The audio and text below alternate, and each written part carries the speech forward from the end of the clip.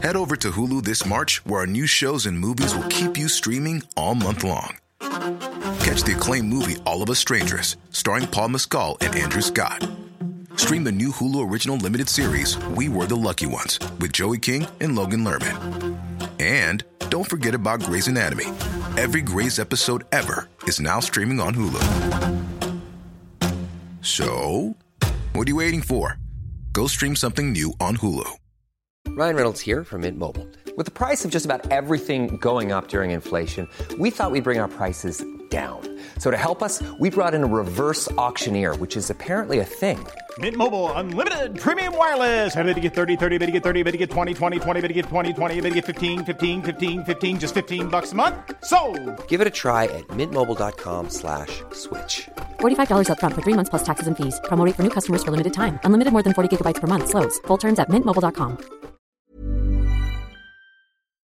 You're listening to Queers, a podcast about politics and culture with Simon Copland and Benjamin Riley. It's the 1st of June 2016. I'm Benjamin Riley. I'm Simon Copland.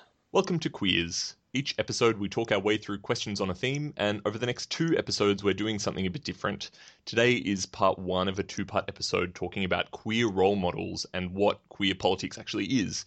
We've tried to make sure the 2 episodes can be listened to separately and they'll still make sense.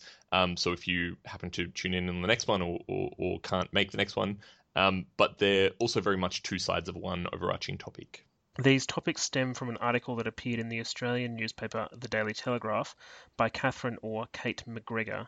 We'll put a link to the article in the show notes. For those of you who don't know who Kate McGregor is, she's a high-profile transgendered woman in Australia. McGregor has a distinguished career in the army and as a cricket commentator, and came out as trans publicly about 5 years ago. It's worth saying, too, that she's no longer in the army. She retired, I think, about 6 months ago. The article from McGregor is, kind of says it all in the title. I am transgender and I oppose safe schools. We've spoken a bit about safe schools in the past, but just to recap, it's a government-funded anti-bullying program targeted at stopping homophobia and transphobia in Australian primary and high schools. In her article, McGregor publicly spoke about her opposition to the Safe Schools program. She stated, and I'm quoting now, "I do not support the Safe Schools program as the best way to support trans kids. I had been asked to be an ambassador for the program and had initially agreed. But when I learned more about the political leanings of Ros Ward, whose role in Safe Schools is pivotal, I could not countenance it. She is a committed Trotskyite who believes in the overthrow of the capitalist system and has expressed her contempt for the Australian Defence Force, to which I belonged for nearly 4 decades. This argument, and sorry now I'm not in quotes, this argument that Safe Schools is a Marxist re-education program has been one of the major criticisms of it, which has made it a sort of pivotal issue for the Australian right in recent months." McGregor's position has upset a lot of people in LGBTIQ communities. She's probably the most high-profile trans person in the country and has in many ways taken on the unofficial mantle of trans spokesperson. Needless to say, her views on safe schools differ from the vast majority in our communities who've rallied behind the program.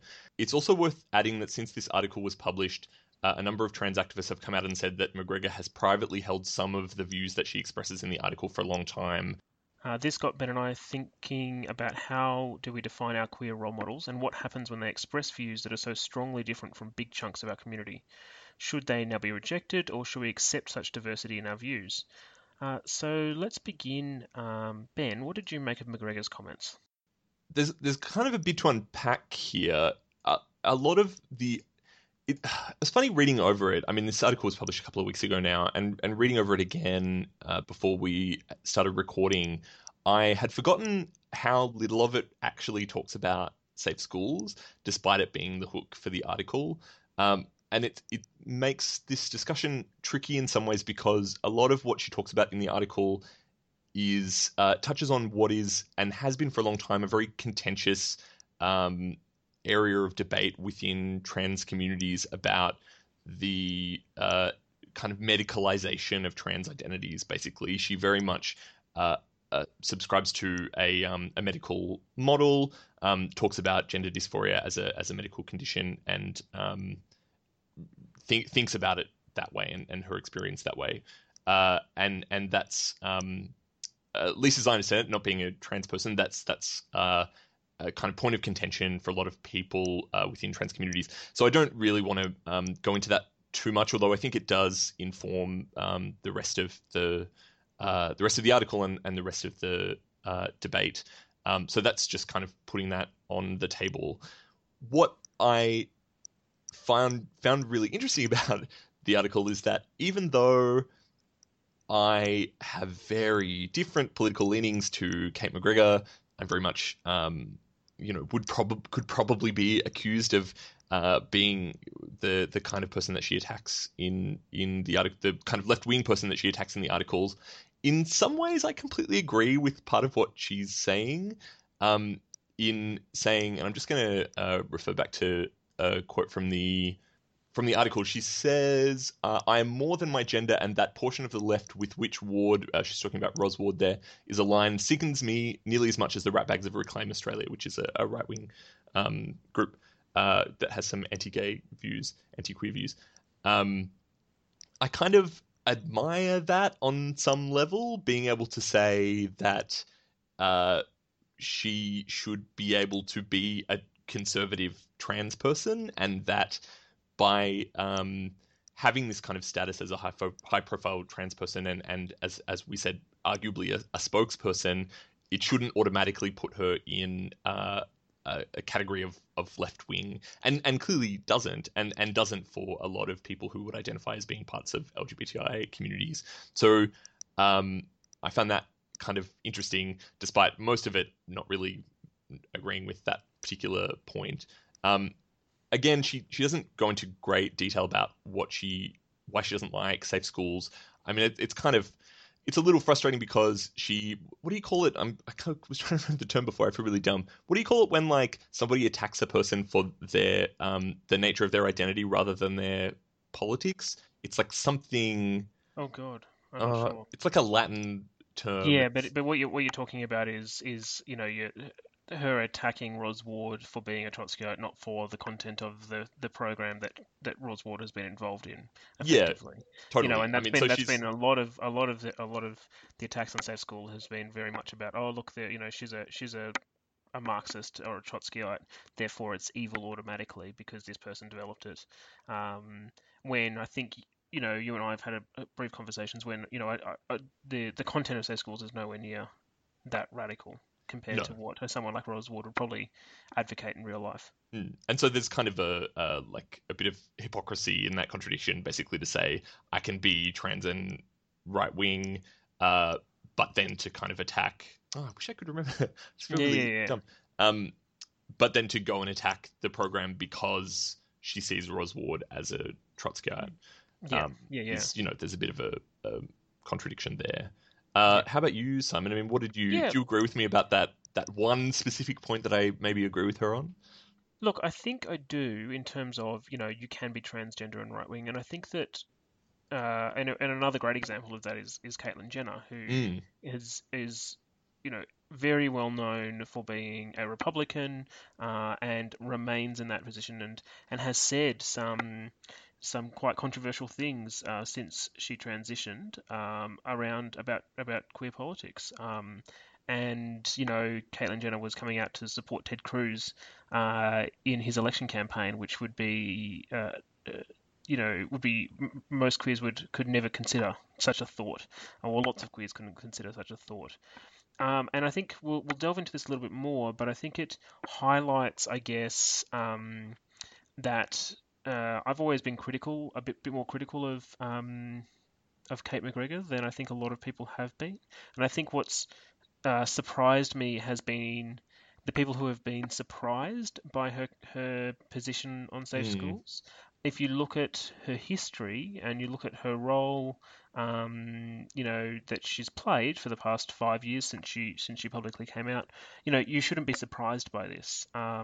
And there is a lot of assumption that simply because she's transgendered and that she's a high-profile transgender person, that she will automatically support a program like this. And that's just not how it works. And the same happened when Caitlyn Jenner spoke about not being particularly in favor of same-sex marriage, which happened, I think, last year. A lot of people were really surprised by that. But if you look at the history, again, a high-profile Republican, it's not something you should be surprised by. And it's sort of, I guess, and this is the way we maybe want to head down this path, is it opens up the question about whether someone being queer of any form, gay, lesbian, trans, intersex, bisexual, whether that identity automatically puts them into the position of a role model. And for lots of people, for lots of right-wing trans people, and we don't cover either of those identities. I don't think either of you or I identify as either right-wing or trans. But for a lot of those people, Kate McGregor might be the perfect idol. But that doesn't mean that for their entire community, her being transgender automatically puts her in that sort of position. And that's what I think is interesting here. I know, and I mean, one of the kind of... I remember the term as well. It's ad hominem. There you go. I was never going to get that. I don't know, it just came to me. But not... God, this topic is tricky because it's easy to... It's easy to basically do what... It's very easy to do what Kate McGregor did in the article, and even if you kind of do try to separate political identities from kind of sexual or gender identities, to just do the same thing, like according to someone's kind of political stripes. I was about to say, for example, that one big, she was like a high profile army, like ranking army officer for like one like I think she was the speechwriter for the head of the army for years, and it's, armies are inherently very conservative institutions.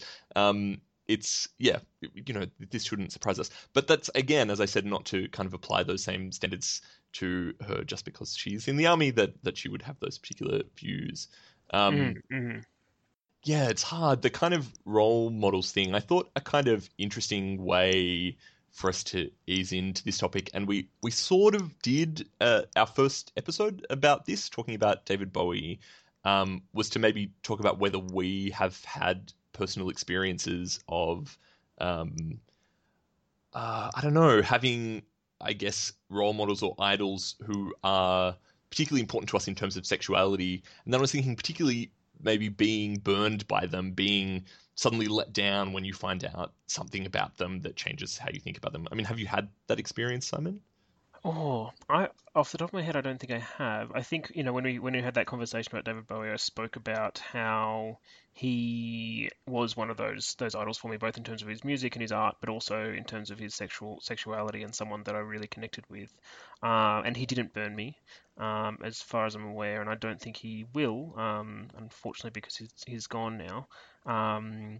But I can see that happening in other parts of, and I think going back to this topic, I think that you would see people like Kate McGregor or Caitlyn Jenner, I think, has actually burnt a lot of people who are really excited about that high profile person being transgendered, and then realizing a whole bunch of stuff. And I've spoken to people who have been surprised, and particularly about Caitlyn Jenner, and have said, well, didn't you realize she's got a very long history of being very, very right-wing, and they're like, oh, I didn't even realize that. And people just assuming that because she's trans, that she'll automatically take all of these positions that queers are expected to have. So I've seen it for other people. I don't have any personal experience of it, I don't think. But what about you? Well, I mean, I was just thinking, talking about that, you having people say that they were surprised to find out she had a history of being right-wing. I mean, it speaks to some extent to the danger of... it's what happens when you put someone on a pedestal, when you don't engage with a person as if they are a human being, which is very easy to do because we live in a culture that encourages that. But yeah, I mean, I guess,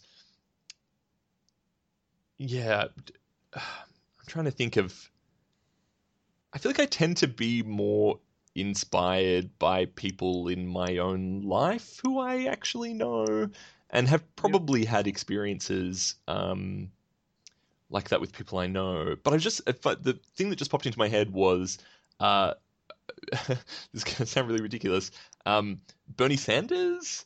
Now, this is something that you've written about before, that you wrote an article for It was for Left Flank, the blog a blog some friends of mine run. About how we shouldn't hold him up as this kind of champion of left-wing politics. And it's funny because I suppose I would be much more likely to have idols based on politics rather than sort of gender or sexuality, although that's a kind of interesting topic that we'll be coming back to, the ability to distinguish those two things.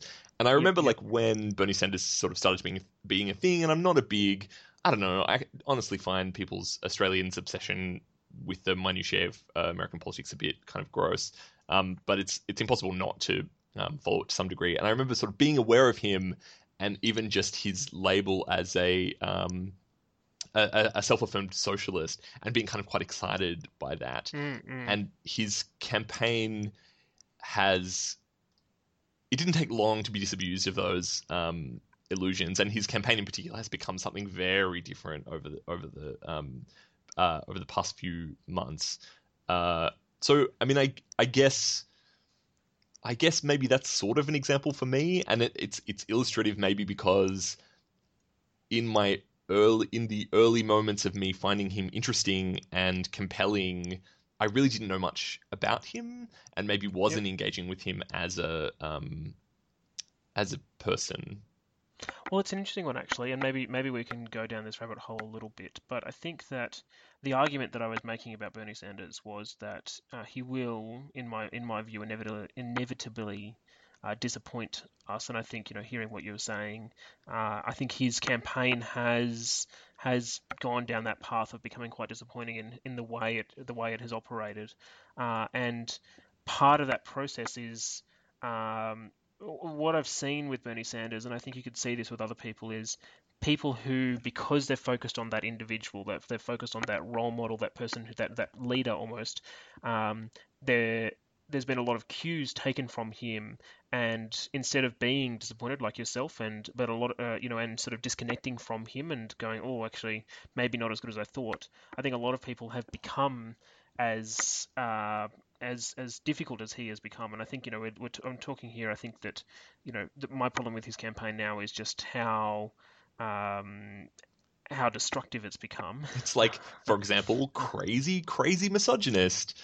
And often violently so. Yeah, and that stuff. But what you've got is a whole bunch of people who are defending that because they've picked him as their role model. And taking back to sort of a queer politics perspective, you have the fear of people defending new ideas or ideas that are far more conservative that we wouldn't agree with because someone's an LGBT QI person, they're someone who is queer, so therefore there's a level of, I guess, forgiving them for those things, or even jumping on the bandwagon of those problematic issues. And I think that's what's happened with Bernie Sanders. You've got a whole bunch of people who are excusing a bunch of misogyny, for example, because it's Bernie Sanders' campaign, and obviously that can't be as bad as if it was Donald Trump's campaign. And that is a threat that you can see in a sexuality perspective as well. So tricky, because I feel like to some degree you and I are like, it feels like we're these sort of confused anthropologists, like sitting here and going like, why are people behaving this way? And I mean that, I suppose I'm trying to be critical of that because this stuff is just super important to people. And as much as I am critical of it, because I don't naturally have those sorts of responses to people, I really genuinely want to understand what's going through people's heads. And I suppose in the case of queer role models and queer idols, a lot of people clearly really feel like they need that. Yeah, and I think that's actually an interesting thing to build on. And it's something that you hear a lot about, maybe I think in the area of sport, I'm a bit of a follower of sport, and a lot of people talk about the need for... Head over to Hulu this March, where our new shows and movies will keep you streaming all month long. Catch the acclaimed movie All of Us Strangers, starring Paul Mescal and Andrew Scott.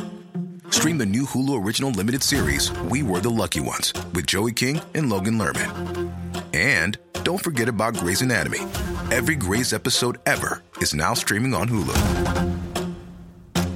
So, what are you waiting for? Go stream something new on Hulu. A lot can happen in 3 years, like a chatbot may be your new best friend. But what won't change? Needing health insurance. United Healthcare Tri-Term Medical Plans, underwritten by Golden Rule Insurance Company, offer flexible, budget-friendly coverage that lasts nearly 3 years in some states. Learn more at uh1.com. Say hello to a new era of mental health care.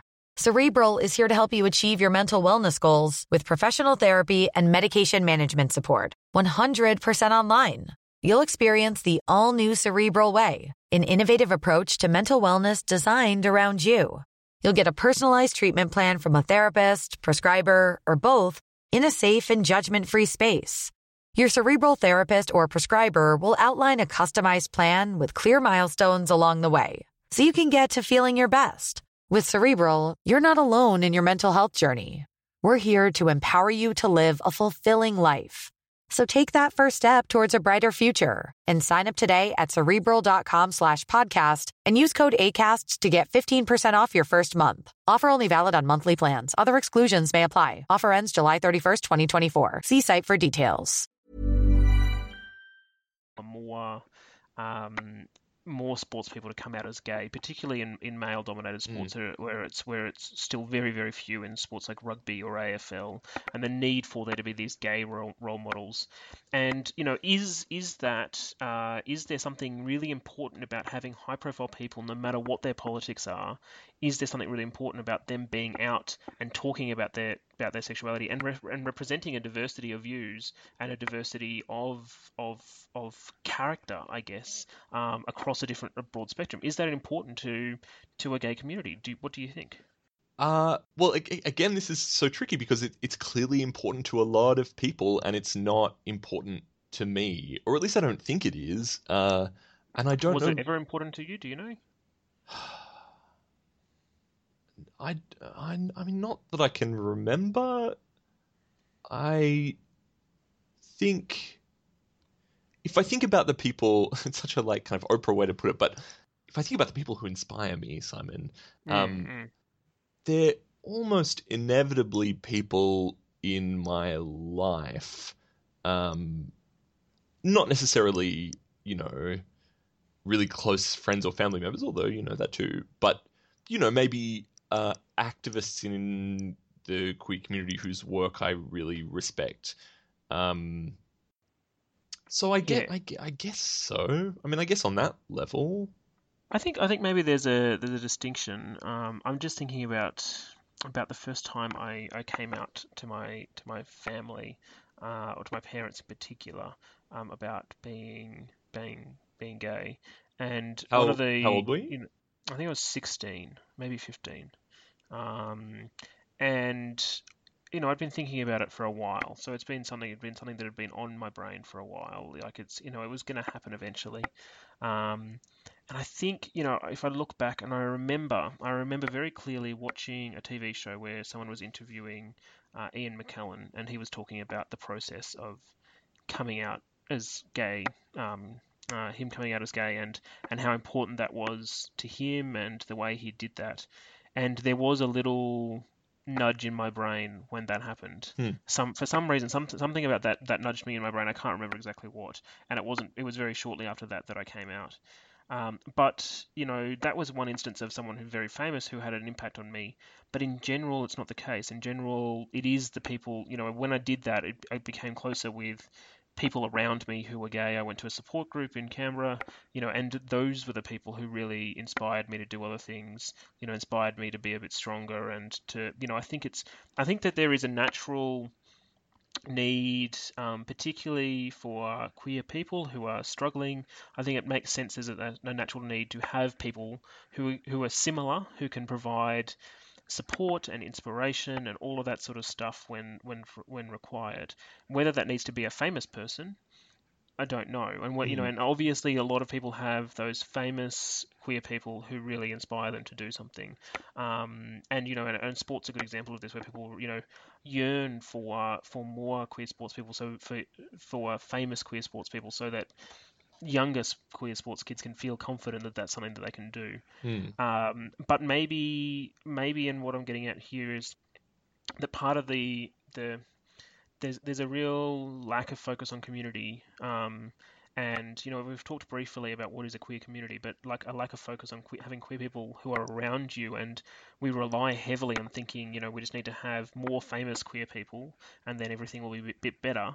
But actually maybe helping people get that sort of more of a community around them of people of friends and family and etc. who have been through these similar experiences could actually have a bigger impact. And obviously I've worked in community organizations for years now, and it's certainly something I really believe in. I mean, I think the argument for the importance of those more kind of idol type, celebrity role models, I guess, is for there are plenty of instances you can think of where people just don't have access to that and could never. I mean, I'm thinking about like, queer kids growing up in remote or rural areas. And I just had the thought of an experience that I have had actually that's a bit similar. It wasn't with a celebrity, but similar kind of thing around my anxiety. So I have quite bad anxiety, and me too. It's good that we're as people who have a podcast, and clearly that makes us celebrities. I'm being sarcastic for us to be able to say that. And it's something I had never really talked openly about, and I think in large part because I had never seen what felt like a very specific experience reflected in other people talking about their experience of anxiety.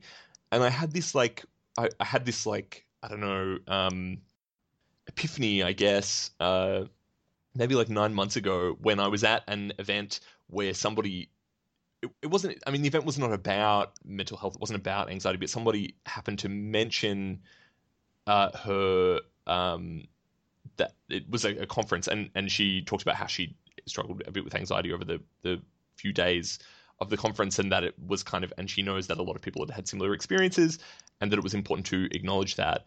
And it just hit me like a ton of bricks, I would just never have imagined that the people around me had been going through something similar. And then I sort of started talking more to people around me about it and realized that other people had that similar experience. So I guess I have had that. I wonder why not in the case of sexuality.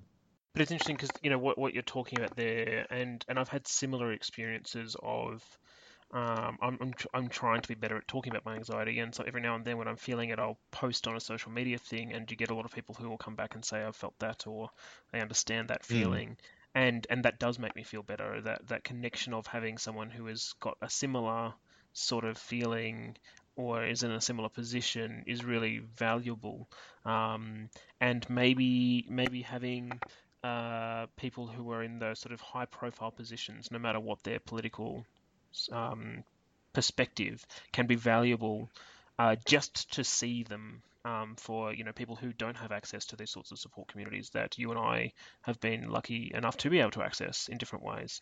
And maybe that is a valuable thing, and maybe we should value that despite the problems that it can cause. For example, people in very high profile positions coming out against programs that are designed to help stop bullying, for example. This is so funny. I'm just trying not to laugh because I feel like we've just the two of us have just talked ourselves out of a position probably we expected. I know. But I mean, I think it's the first time we've done that, to be fair. No, that's true. That's good to think, I guess, about where we started with this topic, and I guess about that distinction between maybe queer identity and other sorts of politics that a person can hold. I mean, I guess it kind of brings us back to that point of at what point is a role model's queerness, for example, not enough anymore to be, for them to be that kind of inspiring person? Does in the case of Kate McGregor, do her views on safe schools and her politics generally kind of cancel out the what we get out of having her as a high-profile trans woman in the media in Australia? Oh, it's a good question, and I think that so for me, I'd say probably yes, but I think that would be very different to other people, obviously, depending on their views. But I think that it's the level of what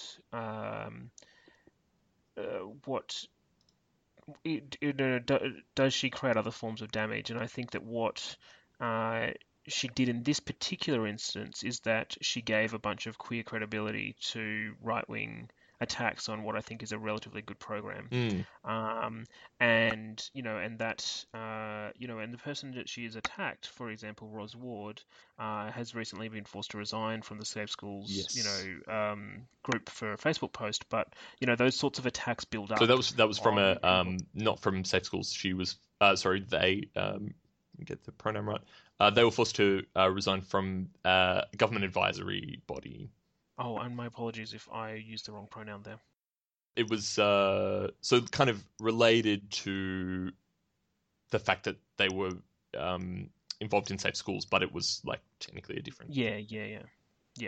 But those sorts of attacks build up, and I think that that does cancel out a bunch of the positive stuff that Kate McGregor has done and been responsible for, and that's difficult. But that my perspective on that would be very different to other people's perspectives on that. And it kind of raises the question, which is kind of a stupidly broad question, of like what are political movements for? Like what what is more important about the kind of feeling, how can you rank the importance of those two different things that we just talked about cancelling each other out? I feel like there's a question that you have brought up before about that kind of puts this to the test in some ways about we have a federal election in a month. That's terrifying. I just looked at the date. And the question of queer candidates comes up a lot. And I guess the central question is, does being queer or being gay mean that we should support somebody's candidacy in a political campaign or add more weight to their candidacy? It's kind of an example where we are really putting this to the test, Yeah, and I think there's a couple of examples of that in the election this year in the federal seat of Brisbane, where both the Liberal and the Labor Party candidates, so Conservative and Labor, are gay men. In the seat of Higgins in Victoria, you have gay male Labor and Greens candidates, so sort of more on the progressive side, two gay men fighting it out, and this goes into, and maybe this is something we'll probably need to explore in a bigger, in another podcast. But it goes into a question of is representation a valuable thing in and of itself? Does having recently Australia elected their first gay man to the House of Representatives, our lower house, and he was from the Liberal Party, and people were celebrating that, and I was like, well, no, not for me. Like, I don't care that he's gay. He's still a Conservative, and that doesn't suit my politics. And the representation of a gay person in Conservative politics is not enough for me. And I'm not going to celebrate that sort of victory in inverted commas. Other people who have, who are more aligned to that political spectrum, go for it.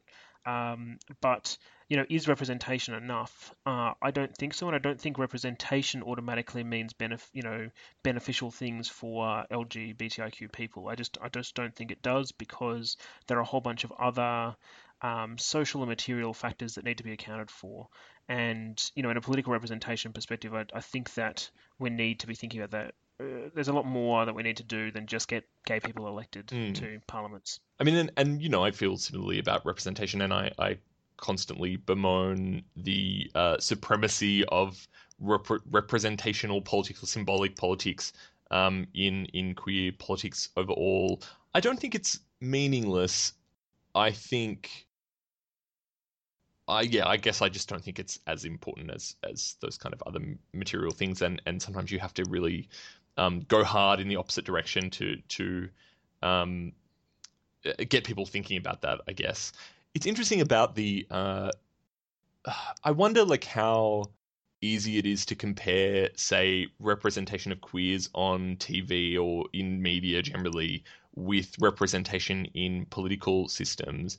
The argument that's been made to me that I don't agree with wholeheartedly, but I definitely find interesting is a very practical one, that it's not about having more queers in Parliament in the major parties. So Labor and the Coalition in Australia is not so much about, it's not for the people at home so much, or at least not directly.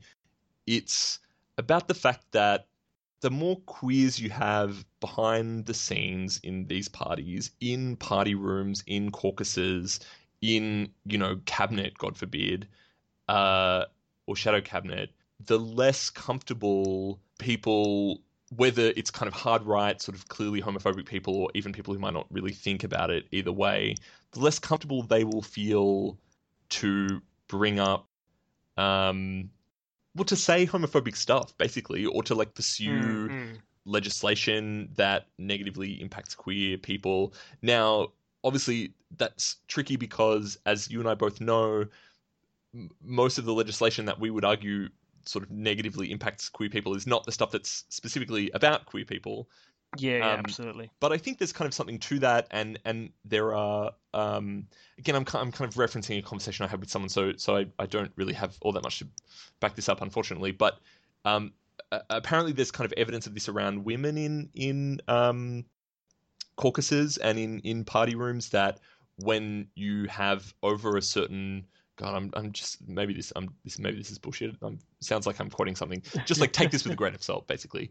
Once you have over a certain proportion of women in a party room, conservatives, particularly conservative men, are less likely to be pushing for issues like criminalizing abortion,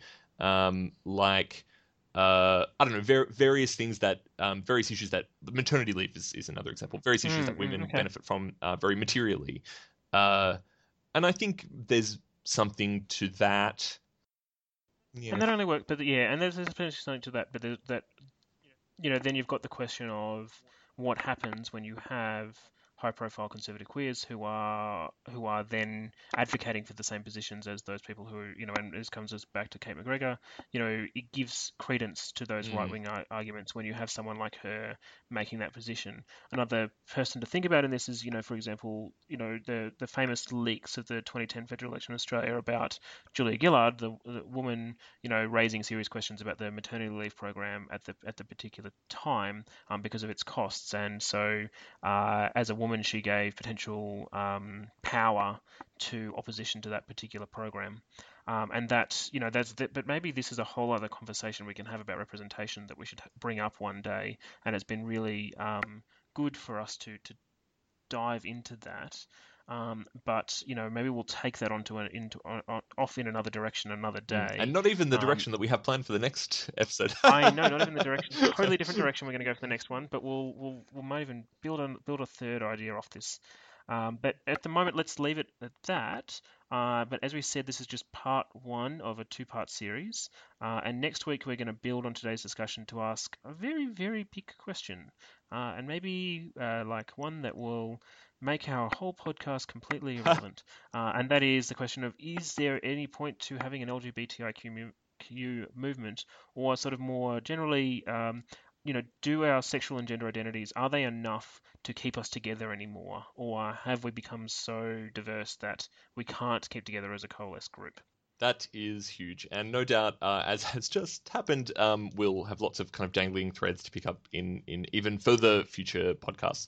But I am very much looking forward to it. In the meantime, you can catch us on queers.podomatic.com or subscribe to us on iTunes. And if you do that, please leave us a rating and a review. It really helps people find us on the store. And you can also find us on Twitter. I'm at Simon Copland. And I'm at Ben C. Riley. And that's all for today, and we'll see you next week. See you then.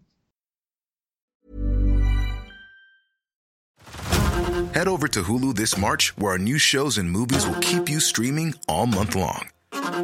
Catch the acclaimed movie All of Us Strangers, starring Paul Mescal and Andrew Scott. Stream the new Hulu original limited series We Were the Lucky Ones with Joey King and Logan Lerman. And don't forget about Grey's Anatomy. Every Grey's episode ever is now streaming on Hulu. So, what are you waiting for? Go stream something new on Hulu.